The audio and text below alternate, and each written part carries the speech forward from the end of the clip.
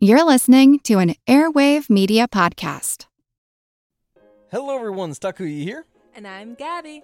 And we are the hosts of History of Everything, a podcast which you can probably guess by the name is, well, it's about everything. Do you want to know why people thought potatoes were evil and would give you syphilis? Are you curious about all the stories of the terrible and stupid ways that people have kicked the bucket over the years? Do you want to hear tales about all of the different badasses of history and the lives that they had brought to life? Well, if so, then look no further. History of Everything is just the right podcast for you. It's available on Spotify, Pandora, and anywhere else that you get your podcast from. Join us for some fun and just see how weird and wacky history can be.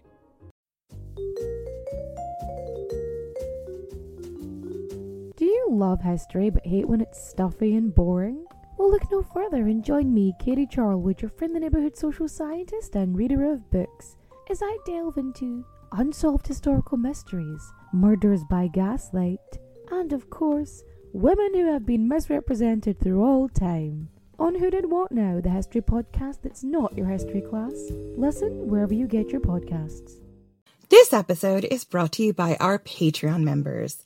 Thank you so much. You're the reason this podcast is still going. If everyone who listened to this podcast gave just $1 a month, we could both turn this podcast into a full-time job and be certain that we could keep it going throughout the pandemic and keep bringing you more episodes. It would be a win for everyone. If you're not a member and you're able to donate, go to patreon.com/ancienthistoryfangirl. Members get ad-free episodes, extra episodes about fascinating topics, and hilarious, mostly drunken conversations we've had with other podcasters and guests. Go to patreon.com/ancienthistoryfangirl and sign up today to join the fun.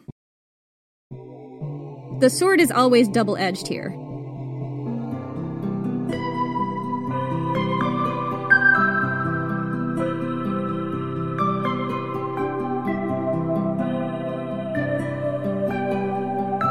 The sandals cost 20 obols.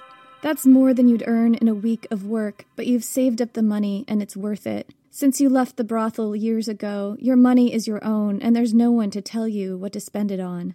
Even now, after all these years, it's the freedom to buy the sandals, not only the sandals themselves, that thrills you. The leather is soft and comfortable. The straps feel like butter against your skin. You can walk in them all day through the dusty streets of Athens, down by the busy ports and up northwest of the Acropolis. But that's not the best part.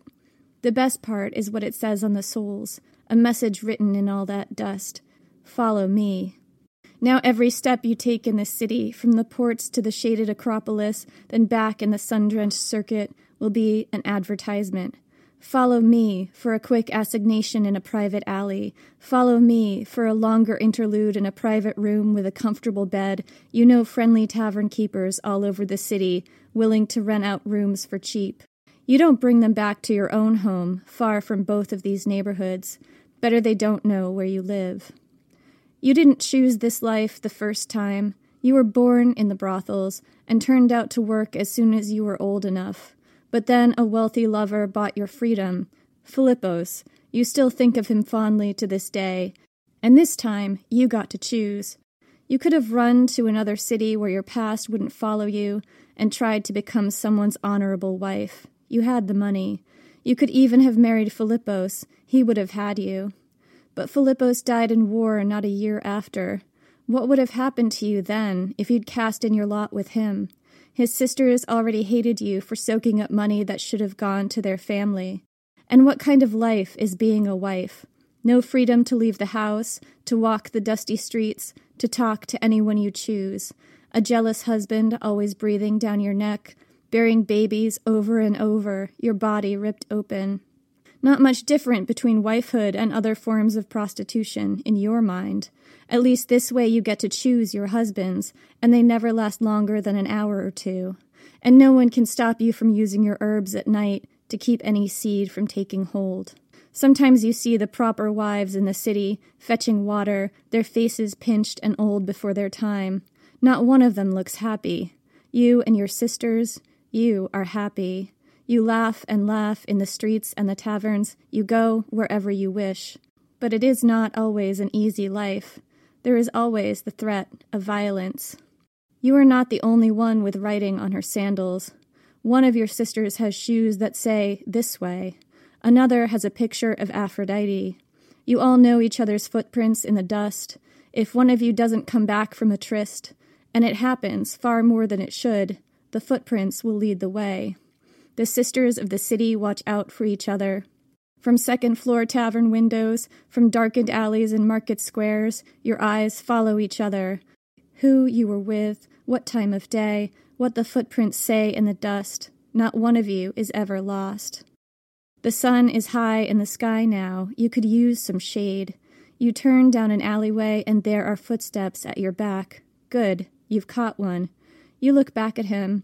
He's handsome and young, his face open and non-threatening, a little intimidated. You smile reassuringly. First time? Don't worry, I don't bite. You say, "Follow me." I'm Jenny Williamson. And I'm Jen McMenemy. And this is Ancient History Fangirl. Yeah, we're back. We're back from our summer hiatus. We hope you guys had a great summer. We are back for season 7. And here's the thing, as we mentioned before, our season 7 is going to be a season of self-contained episodes.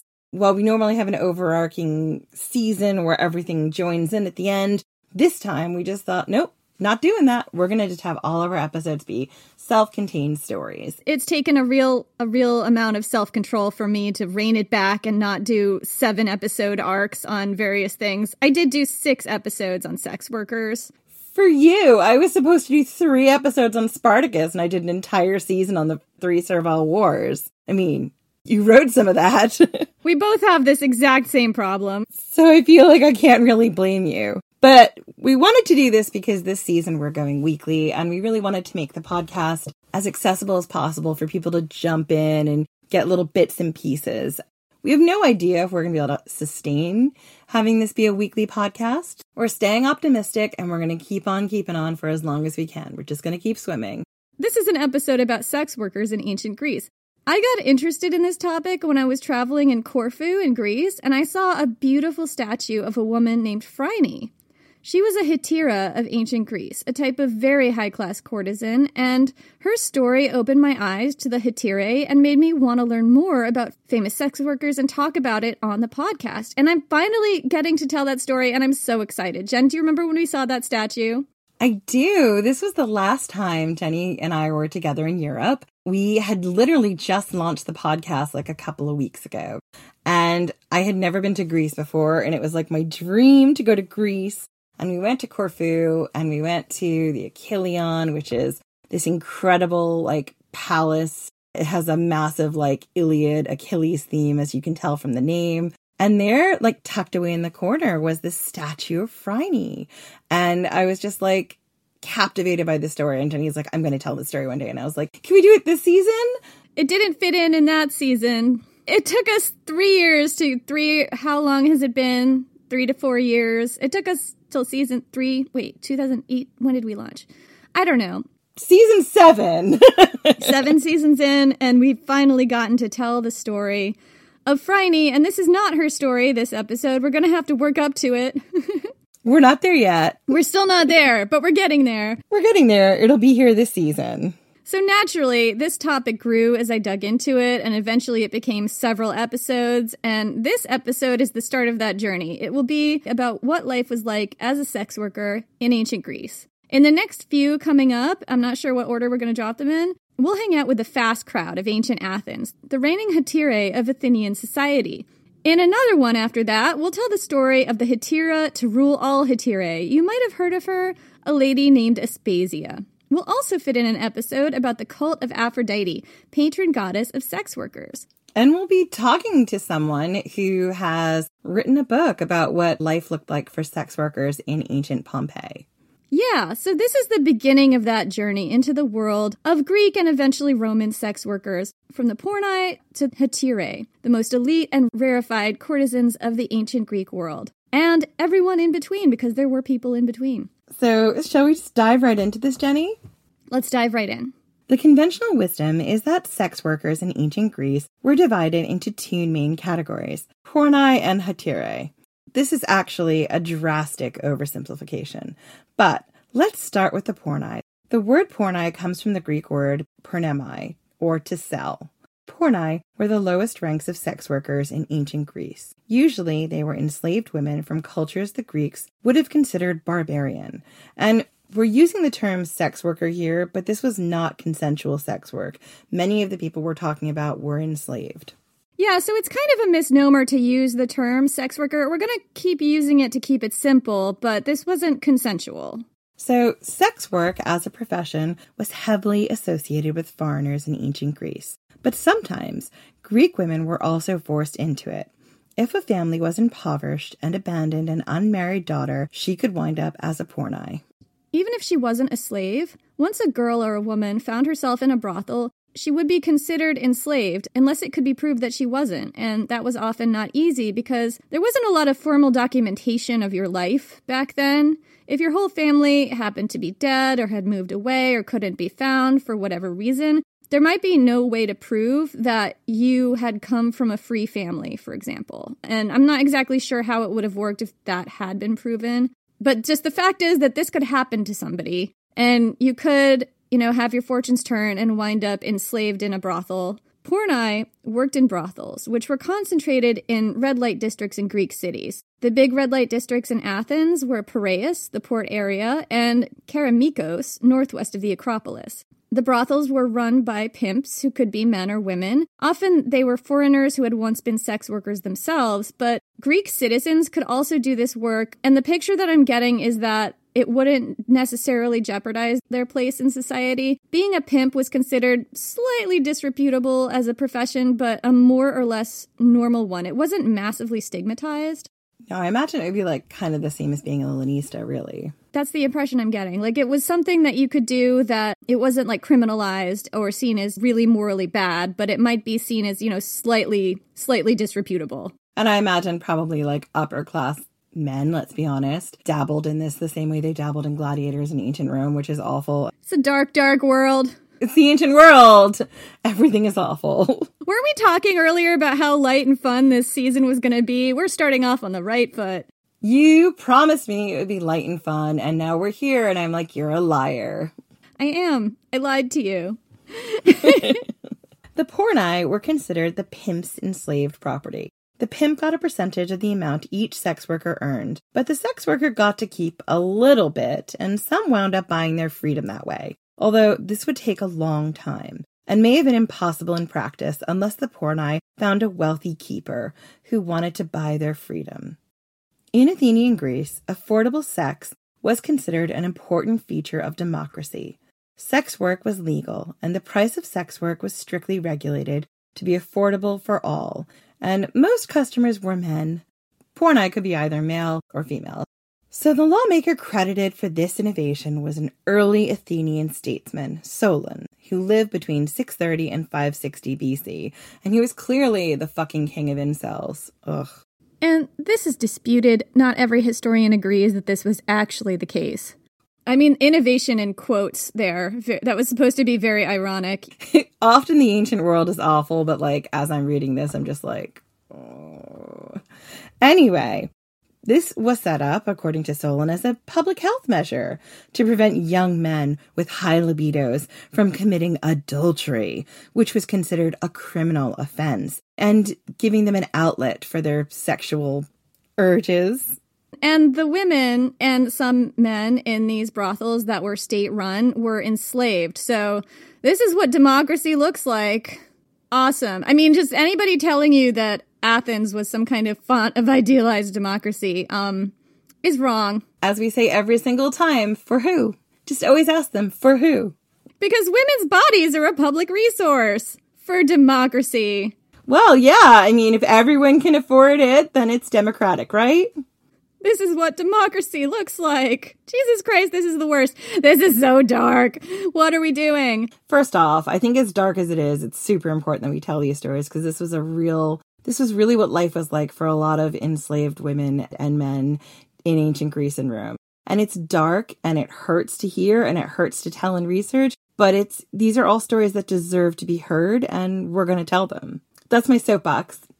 Yeah. So I was about to tell you about how the root of democracy was the idea that sex should be cheap and affordable for all, men specifically. I mean, otherwise it's not democratic. And what are we even living in? I don't want to live in that world, Jenny. It's not going to shock you to hear that Solon is held up as a hero in incel spaces. No! Do you remember one of the occurrences of an incel killing people because he couldn't, he was upset about people not sleeping with him or something? And there were, I feel like, a rash of op-eds from conservative men writing about how sex should be redistributed so that incels could have sex. Do you remember this, Jen?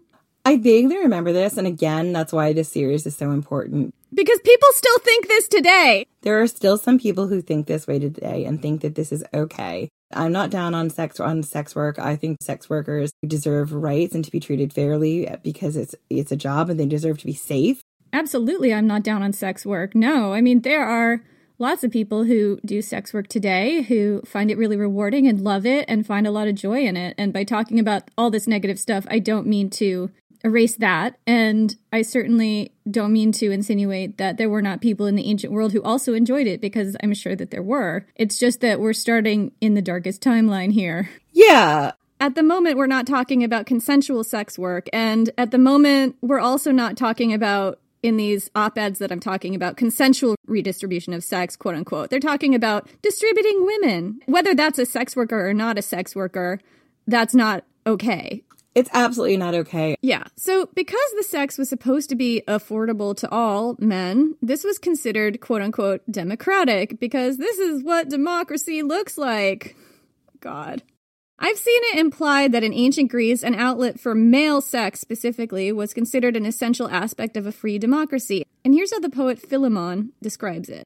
Quote, Solon, seeing Athens full of young men, with both an instinctual compulsion and a habit of straying in an inappropriate direction, bought women and established them in various places, equipped and common to all.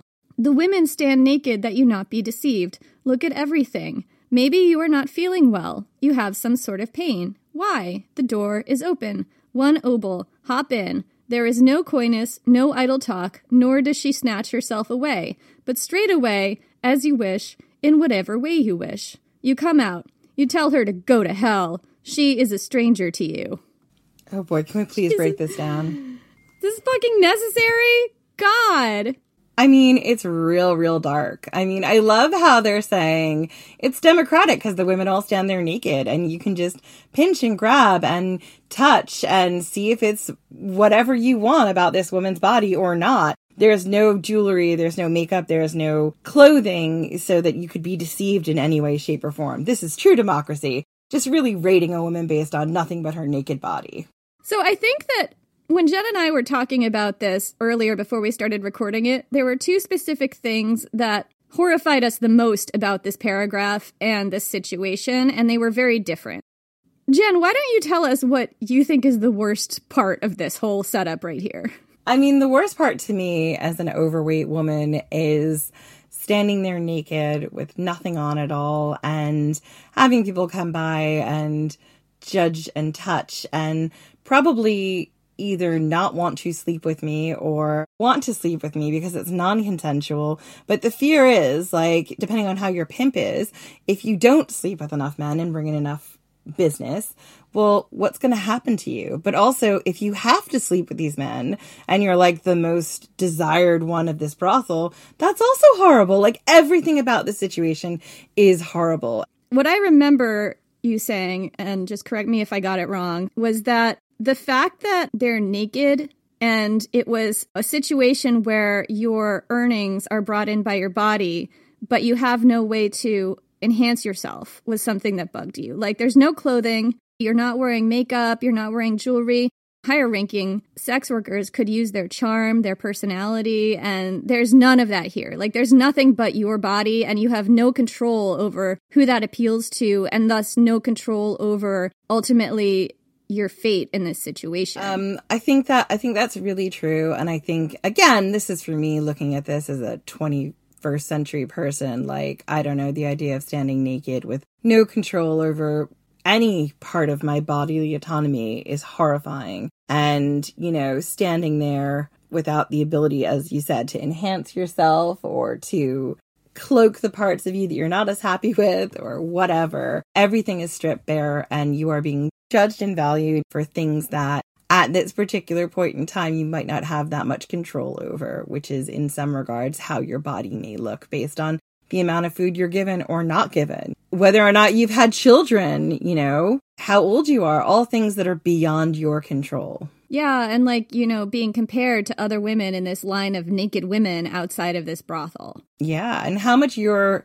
value may become wrapped up in that. And it seems like people lived and died based on that. And I think for me, what just really chilled me about it was this idea of how vulnerable you are standing outside in a hostile place, like in a hostile, probably foreign place, with nothing to protect you from that world, like not even a scrap of cloth to protect you from that. People can just walk by and do anything to your body that they want to, and that's really horrifying to me. It's less about being, I don't know, compared and valued, and more about what can people do to me, and there's nothing protecting me from that, like nothing protecting my most vulnerable parts of my body from that. That's really scary. It's really scary. I mean, yeah, I think it's two sides of the coin. I mean, the horror of the horror is that there's nothing to protect you from people doing anything to you. There's not even a scrap of anything. And then to me, the psychological bit behind it is like, once you get over the horror of the horror is how much of your value are you now placing on externally what some man fetishizes about you or someone else?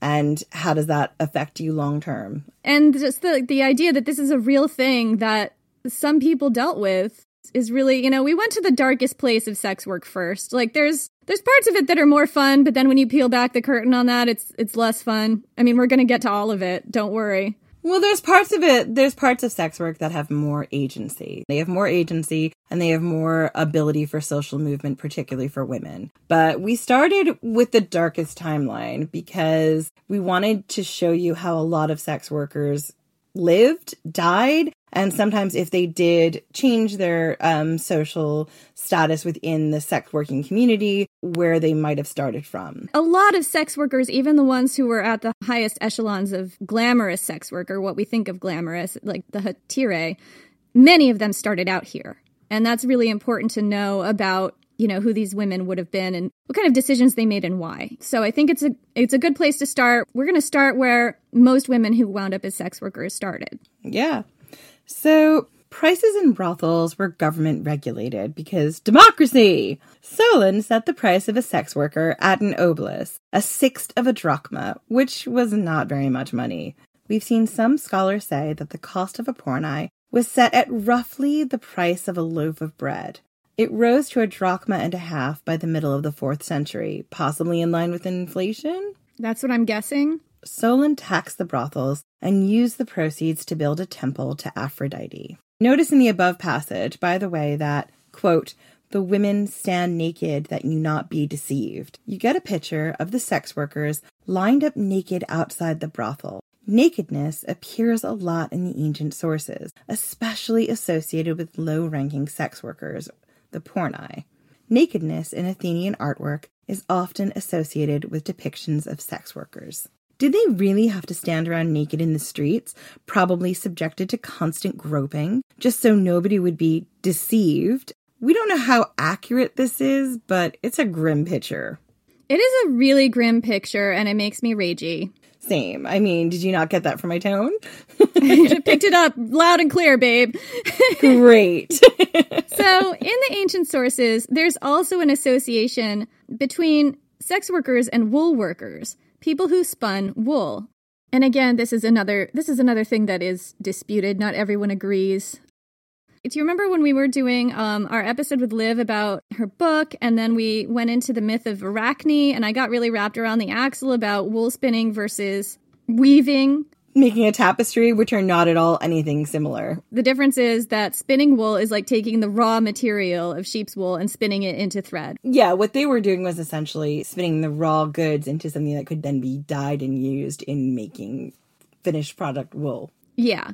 So there are lots of depictions of sex workers spinning wool on Attic pottery and other places, and you'll often be able to tell if a woman spinning wool on a pot or something is in fact a sex worker if she's naked and spinning wool.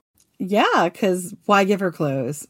So working wool into thread was considered both women's work and very low-ranking work in ancient Greece. Specifically, it was the work of enslaved women primarily. Aristotle, in claiming why slavery as an institution was necessary and would never go away. Oh, hold up, folks. Aristotle has something awful to say. Aristotle is going to just break our brains with something horrific that is about to come out of his brain. And I'm just going to hit you with it. So here's Aristotle on why slavery will never go away. Quote, "So long as shuttles could not spin by themselves, owners would have need for slaves." Thanks, Aristotle. Thanks for that. The work of spinning wool was seen as work exclusively for enslaved women at this time and in this place. And it was also frequently done by sex workers out of economic efficiency. It was common for brothel owners to make their enslaved sex workers spin wool in the brothels during the slow periods, because the thing about the sex work is that it comes and goes. It's not like you have like a regular influx, like there might be a whole lot of customers and then there might not. Yeah, you had a lot of downtime, I imagine. Right. So like when the sex workers were not busy, then the brothel owners wouldn't let them just like hang out. Like they had to do something else to make money for the brothel. So they would make them spin wool. And independent sex workers would do this too. They would spin wool on the side to make ends meet, because not all sex workers were enslaved and worked in a brothel, and we're going to get to them in a minute. And this has been confirmed in the archaeology, by the way, where hundreds of loom weights and other artifacts of woolworking and weaving have been found in buildings that are believed to have been ancient brothels. The sex workers did not love this, apparently, and with good reason. Woolworking was tedious, it was physically taxing, and it had no upward mobility. Enslaved people in ancient Greece sometimes got to keep at least some of their earnings in the jobs they did. One of the more degrading factors of slavery to the ancient Greeks wasn't whether or not you were paid, but whether you had a supervisor directly monitoring how you spent your time. Yeah, and this is to be clear, I'm not sure that necessarily real enslaved people thought that. I think it was more like elite men who wrote about it. No, this is a philosopher or upper class person thinking this nonsense. Someone with the privilege to think that. Yeah, but also there are records of people who, I don't know, may have been moderately middle class at least, turning down jobs that had some kind of boss scenario, as opposed to just being in business for themselves. So this is what I hear. I don't know if you talk to someone who was enslaved that they would agree with it. Yeah. So Pornai were often allowed to keep a portion of their earnings, which they could save up and, as we mentioned earlier, theoretically buy their freedom. This process was called manumission. In practice, this may have been more or less impossible unless the Pornai met a wealthy benefactor who wanted to buy their freedom, which sometimes happened. I mean, it's that illusion, right? It's that golden ring. It's the gladiator's rudis. It's their sword that sets them free. Exactly. That's exactly what it is. It's the rudis. Mm-hmm. And working as a Pornai, while it was horribly degrading, at least provided an opportunity to meet that benefactor, that white whale who could provide you with a way out. Woolworking, however, wasn't an activity that Pornai got paid for, from what I understand. The brothel owner would typically keep all or most of the proceeds. If there was money in it for the sex worker, it was probably very, very little. Exactly. And that's why they hated it. There was no chance to take that money from a very physically taxing and demanding work and put some of it aside for their manumission, or even just for their daily life. Like, not all brothel owners, I'm sure, fed or clothed or did anything to support the people who worked for them. Yeah, and I don't know what the picture is on whether the brothel owners made the sex workers buy their own clothes and food. Like, I really don't know. It probably varied wildly from time period to time period and brothel to brothel and region to region. I think you're probably right, which is why there's no specific info on it.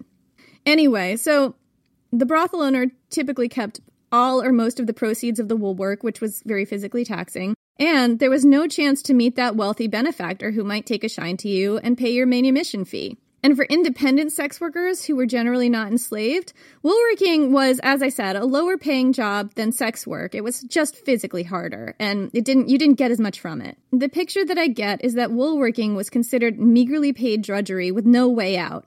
But being a Pornai at least offered better pay and a chance at escape. A number of epigrams, poems inscribed on votive offerings to gods, have been found on offerings to Athena, who was associated with textile production, and Aphrodite, who was associated with sex work, by sex workers asking for enough earnings to abandon their woolworking job and focus just on the sex work. Like, this was a common prayer that people made to the gods. So, being a pornai in ancient Greece was obviously non-consensual. A lot of the sex workers in this context were enslaved, and we're not trying to erase or gloss over that. But it presented some opportunities, however slim, to move out of being enslaved, much like the life of a gladiator in ancient Rome. And here's what that could look like for the lucky few who pulled it off. If this was a typical episode about sex work in ancient Greece, we'd launch immediately into talking about the hetairai, elite high-class courtesans of ancient Athens. But this is not a typical episode about sex work in ancient Greece. It turns out there were lots of levels of independent sex work between pornai and hetairai, and it's fascinating to dive into it and examine it.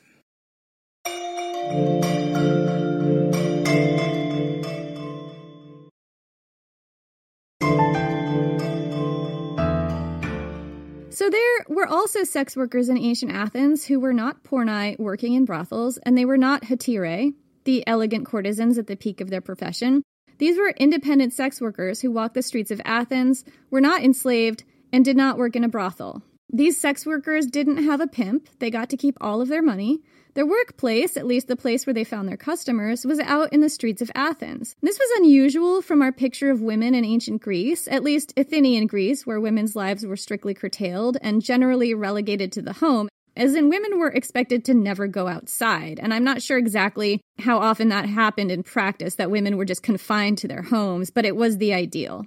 In practice, wealthy women were probably much more able to follow these rules of propriety and never leaving the house than less wealthy women who didn't have as many slaves and servants to run errands for them. However, independent sex workers were also out walking in the streets, which gives an impression that they had more freedom of movement. So, many of the women out in the streets in ancient Athens actually may have been sex workers or just enslaved women running errands and that kind of stuff. Well, there were probably women running errands, but there were probably, many women were possibly sex workers if this picture that I'm painting is accurate. So this might have been something that became associated with sex workers, just moving freely in spaces mostly reserved for men. It may have been true that many women in ancient Athens, especially, and other, really patriarchal cultures like this, who were moving freely in public spaces that were normally reserved for men, may in fact have been sex workers because this is a place where you can get your customers. Because if you're a woman who's out in the street, I'm assuming unchaperoned,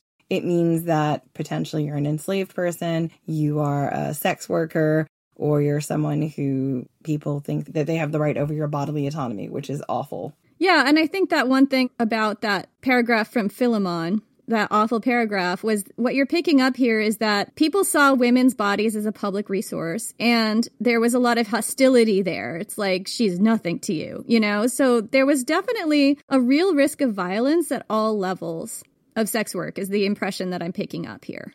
Yeah, and the horrible thing about that paragraph was she's nothing to you. You can treat her like dirt. You can do whatever you want to her. He, isn't that great? You can't do that with your wife. It's ugh.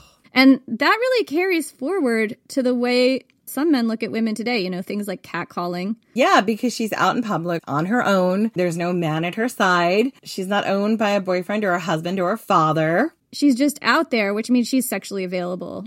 And this shit still exists now. It does. It has come down to us through the ages, and it all started in the ancient world. You can also see why these attitudes are so hard for a lot of people to identify within themselves and change, because it's so ingrained in them. That doesn't mean it's right. I'm just saying it's so old. It's so there. 2,000 years and more of history is behind all that catcalling. Absolutely. Being an independent sex worker meant that a woman was not under the control of a husband. So this may have been one of the most liberating professions a woman could have in ancient Greece, because she is independent. She's not owned by a husband or by a pimp. She has her own freedom, we're saying here. Right. And the picture of that, in one way it's liberating, in another way it's not. And we're going to get into all the nuances. But in a certain way.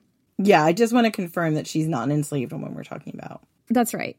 So these women were not standing naked outside brothels to attract customers. They got to wear clothes, they were not enslaved, and they had ways of attracting customers, some of which were very creative.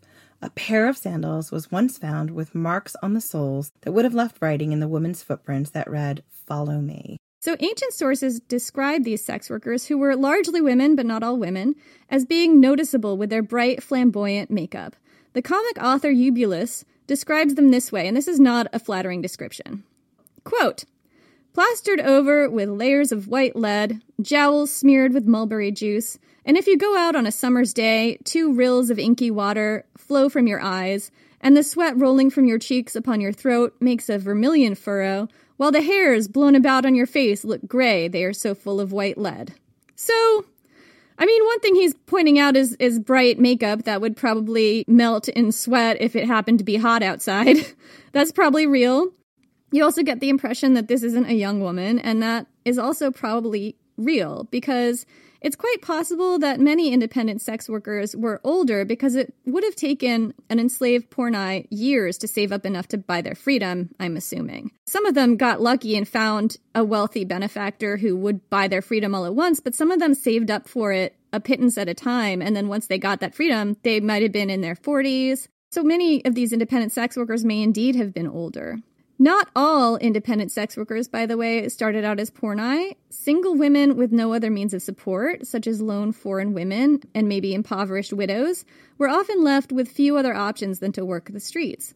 But for pornai who were able to buy their freedom, this could be a move up. So I've been reading this book, The Wolf Den, by Elodie Harper, and we're going to have her on later this season. And she's got this character at one of her symposia, at one of her dinner parties, who is caked in makeup.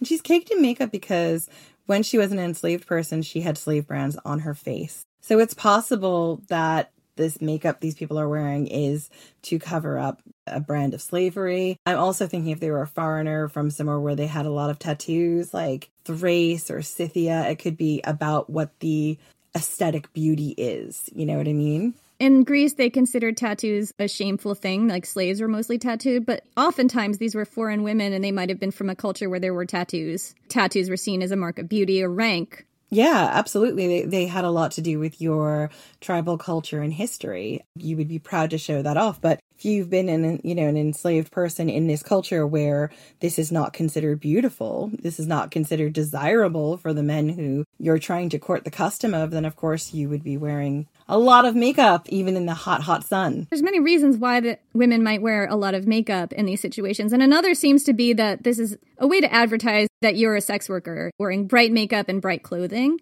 Yeah. So independent sex workers made more money than pornai. Their prices weren't regulated. They got to charge whatever they wanted, and they could keep all of it. In one ancient source, there is a mention of a kind of subscription service that one sex worker had going, with a cost of 5 drachmas for 12 visits. Kind of like, one of those yoga studios where you get like 8 classes for the price of 6. It's like a class pass. I mean, it's a very smart marketing move. So young, attractive sex workers could charge more, but there was also a specific niche market with a preference for older women because, shocker, older women are still attractive to many, many people. What? So generally, the women who performed at symposia, all male ritual drinking parties, were also sex workers. These women were dancers, singers, and entertainers, and they also had to be sexually available at these parties. Yeah, and the picture of women who performed, and some boys, who performed at symposia, generally the picture that I get is that they were sex workers, but I'm not sure if they happened to be like pornai who worked at brothels and, the pimp would sort of hire them out to do this work, or if they were independent and getting these gigs on their own, or maybe a mix of both. It's a little unclear. I bet it was a mix of both, to be honest with you. And to be honest, too, like these categories, like pornai, hetire, independent sex workers, it's probably not like as specific as dividing line as I'm presenting here. Like some scholars question whether many hetire were in fact enslaved or how exactly it worked with independent sex workers versus, women walking the streets who weren't in the brothel all the time, but who were still enslaved. The picture is not that clear. And there are some scholars who say that there really wasn't much of a difference between a hetira and a pornai, except in the words that we use to describe them. I'm going with the categories because it's easier to describe them that way, and that seems to be the prevailing theory.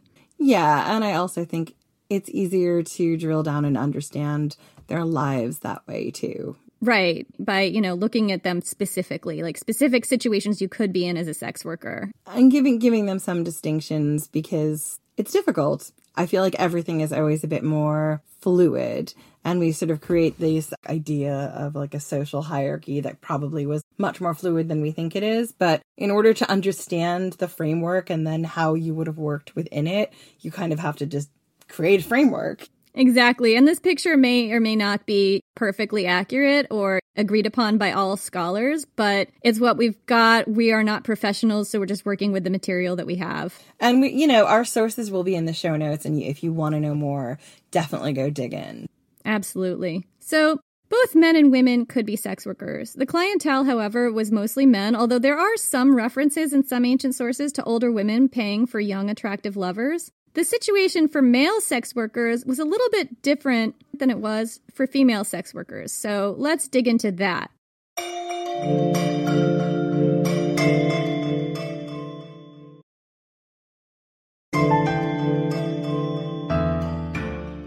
So men, or rather largely boys, could be porni, and some brothels in ancient Athens had exclusively male porni. They could also be independent sex workers, and they could also be high-class escorts similar to hetairai. They also had other avenues of sex work or pseudo-sex work open to them, which I'm going to get to in a minute. While women could be sex workers at basically any age, and I would say that they started at the same age, which might be, unfortunately, prepubescent, male sex work was generally confined to prepubescent and young adolescent boys.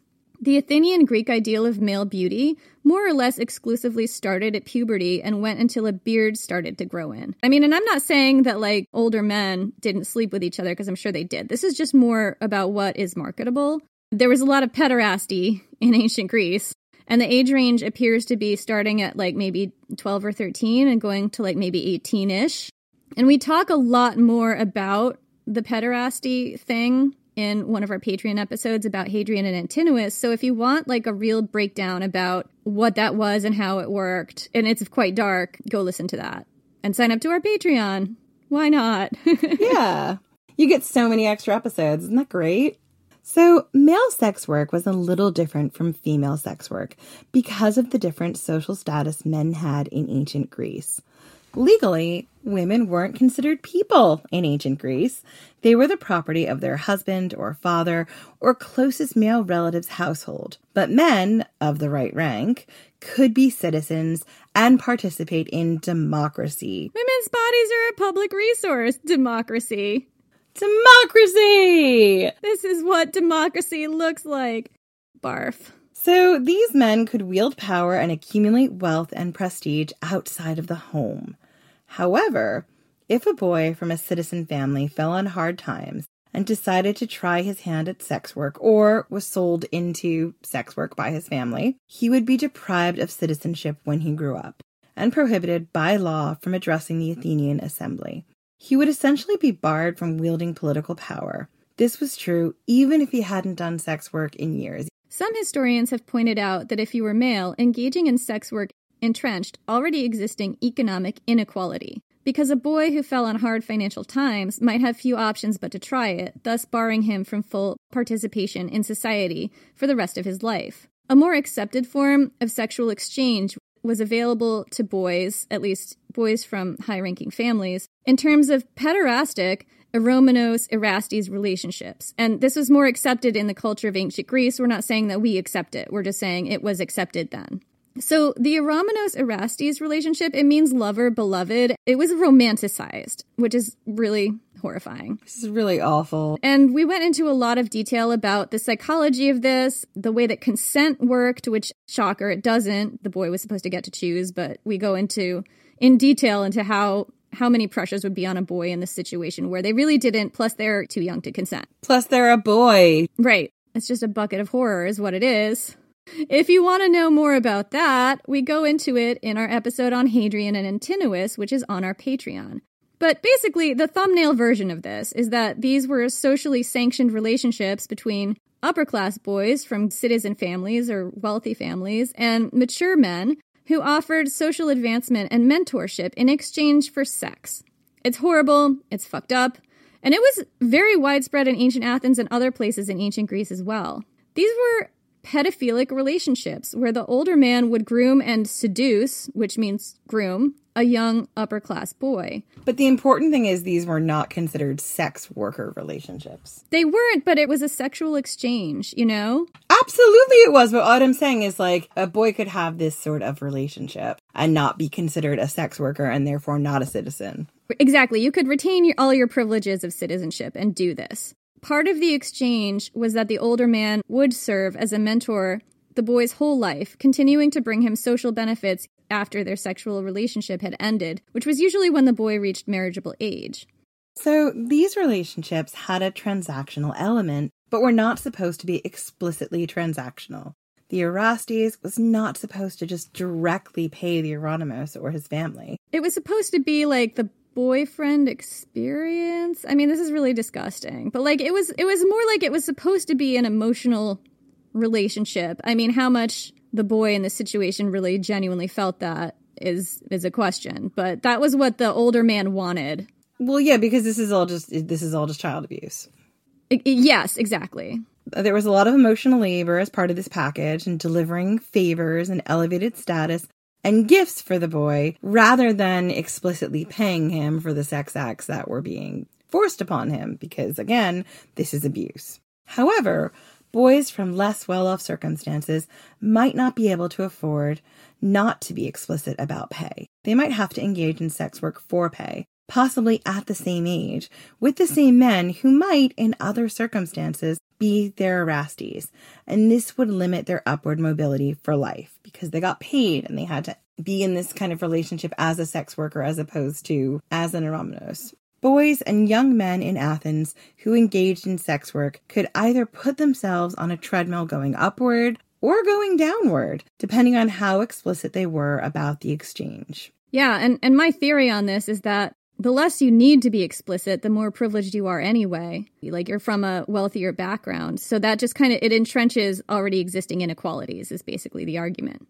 Absolutely, yeah. There are examples of prosecutor speeches from real lawsuits that went on in Athens, by the way, accusing prominent men of having been sex workers in the past. And this was a way to discredit and disempower an enemy if you could get judges on your side or somehow prove that the man that you're targeting, like your political enemy, basically, your political opposition leader, had once been a sex worker. There were all these lawsuits being brought in Athens, ancient Athens, that were about this. And the only way, by the way, to prove that someone had been a sex worker in their past in court might be to get witnesses to give testimony, because there wasn't like documentation of people's lives a lot of the time. So you'd have to bring in witnesses who lived in the area where this person grew up and who could tell you.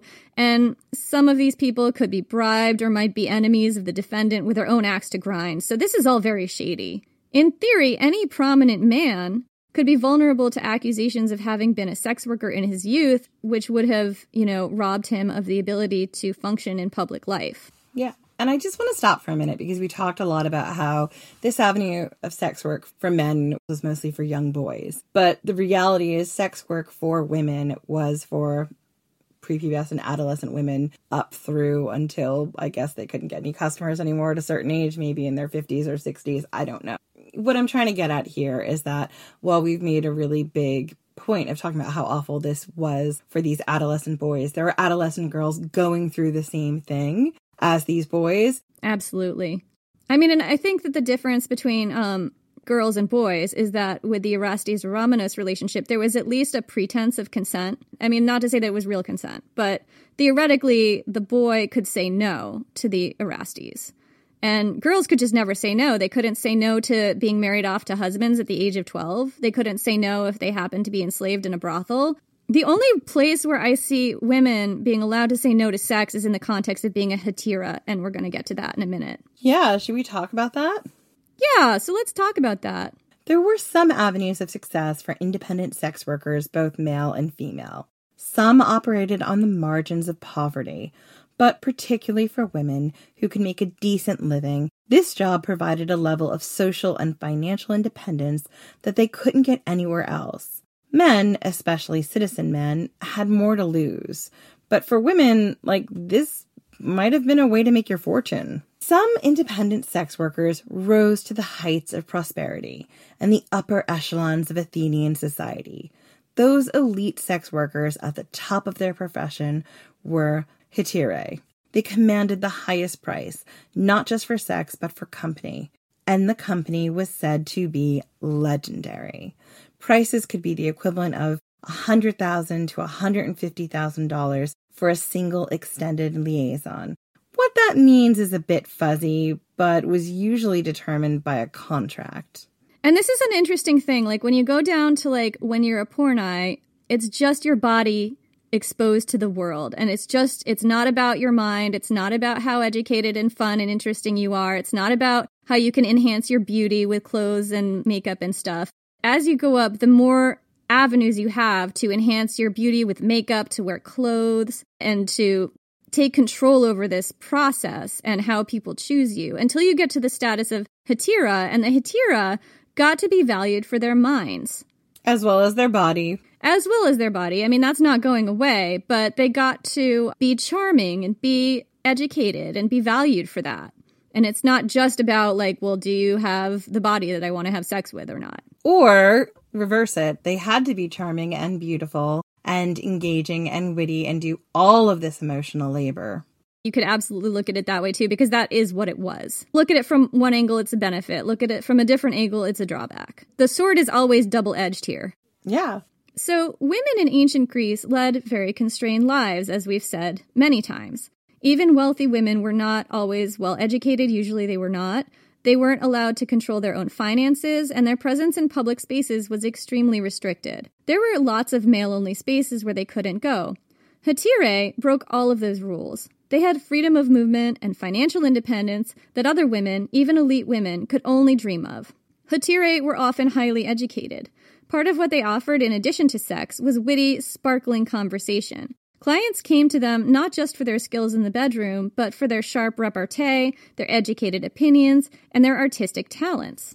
Women had very limited rights in ancient Greece. Legally, they weren't even considered people, as we've harped on quite a lot. We keep saying it because it keeps being true. It keeps being true. They were property of their husband or their nearest male relative's household, and that male relative was called her kyrios, or master. Women had very little, if any, right to property in ancient Greece, especially Athens. Inheritances were generally under the control of a male guardian, and women could enter into financial contracts only for a single measure of grain. Whew, okay. But women at the top of the sex work game could become independently wealthy and have complete control over their finances.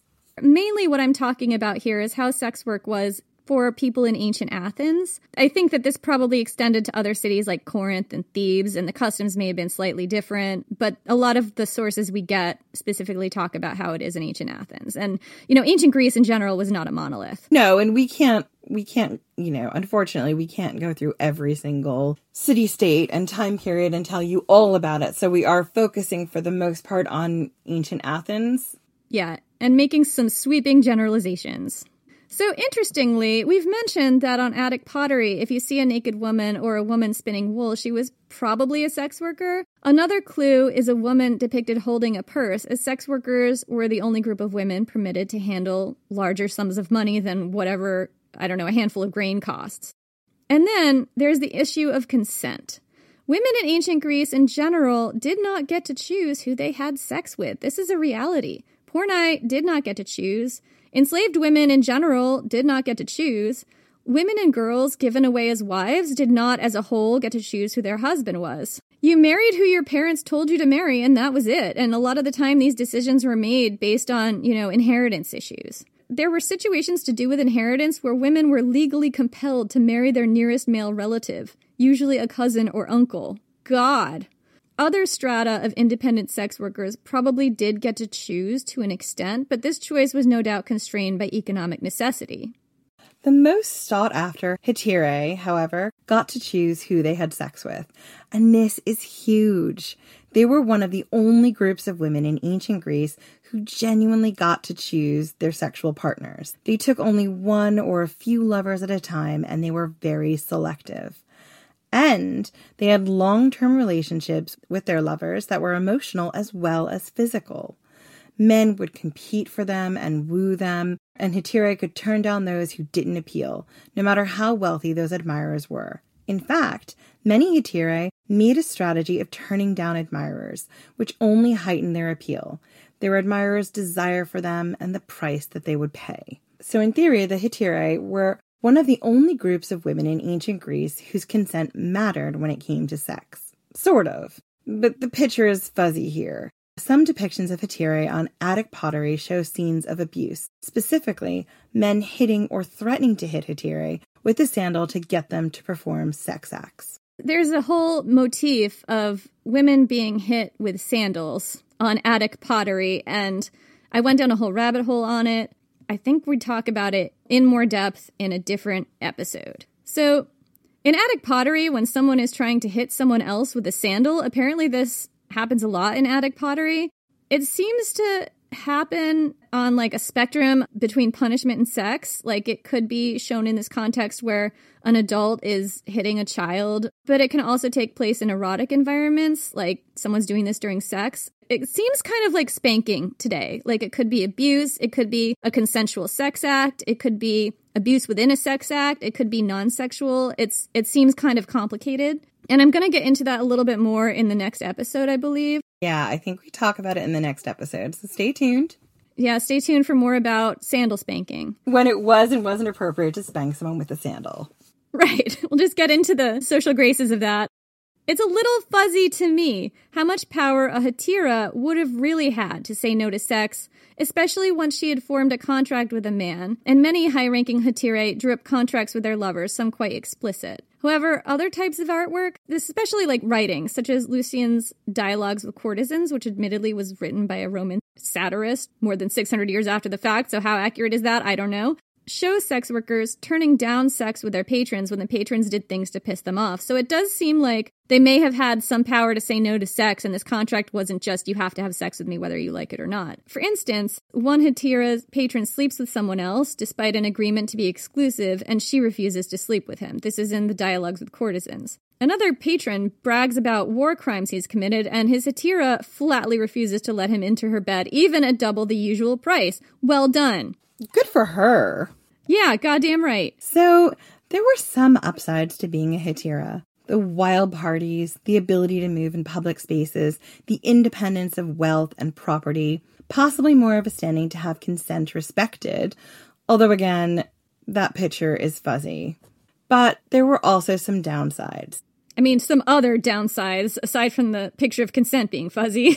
Yeah, exactly. And these were pretty serious downsides. One was that the peak of the hetairais' career could be short. If the hetairai didn't earn enough to be financially independent for the rest of her life, during the short window of time when she was at the peak of her youth and beauty, when she's made herself most marketable and wanted, she had few options. Pivot to the niche market that preferred older women, buy and run her own brothel, or fall in fortune and work the streets. Maybe turn to woolworking if things got really bad. But of course, that was everyone's last resort because it was really, really draining and the money wasn't good. Like, being a hetairai was a young woman's game is the impression I'm getting, except for a few extremely rarefied examples of, exceptions. I think the thing about being a hetairai was it was all about how well you could market yourself and stay desirable and have this mystique about yourself and how long that could last. And for most women, it was a young woman's game. For some women, they were able to parlay it into their later years, but you couldn't count on being that lucky.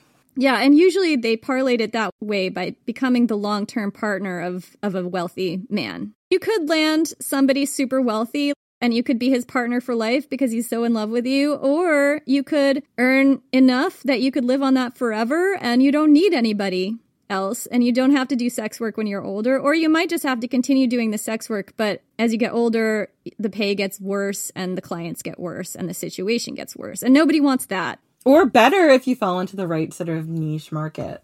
Right, and that may have happened for some people.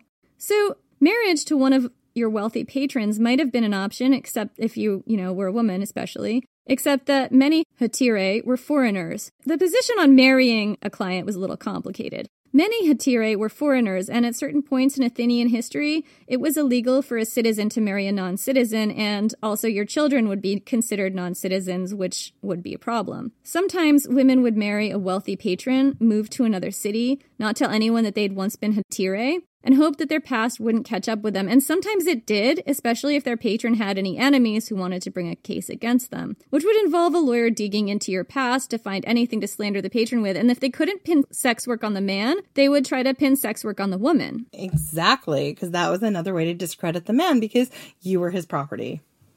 But before their careers ended, the Hetairai, at the top of their game, were often very visible members of elite society, moving freely in a culture that seemed determined to drive women out of the public sphere.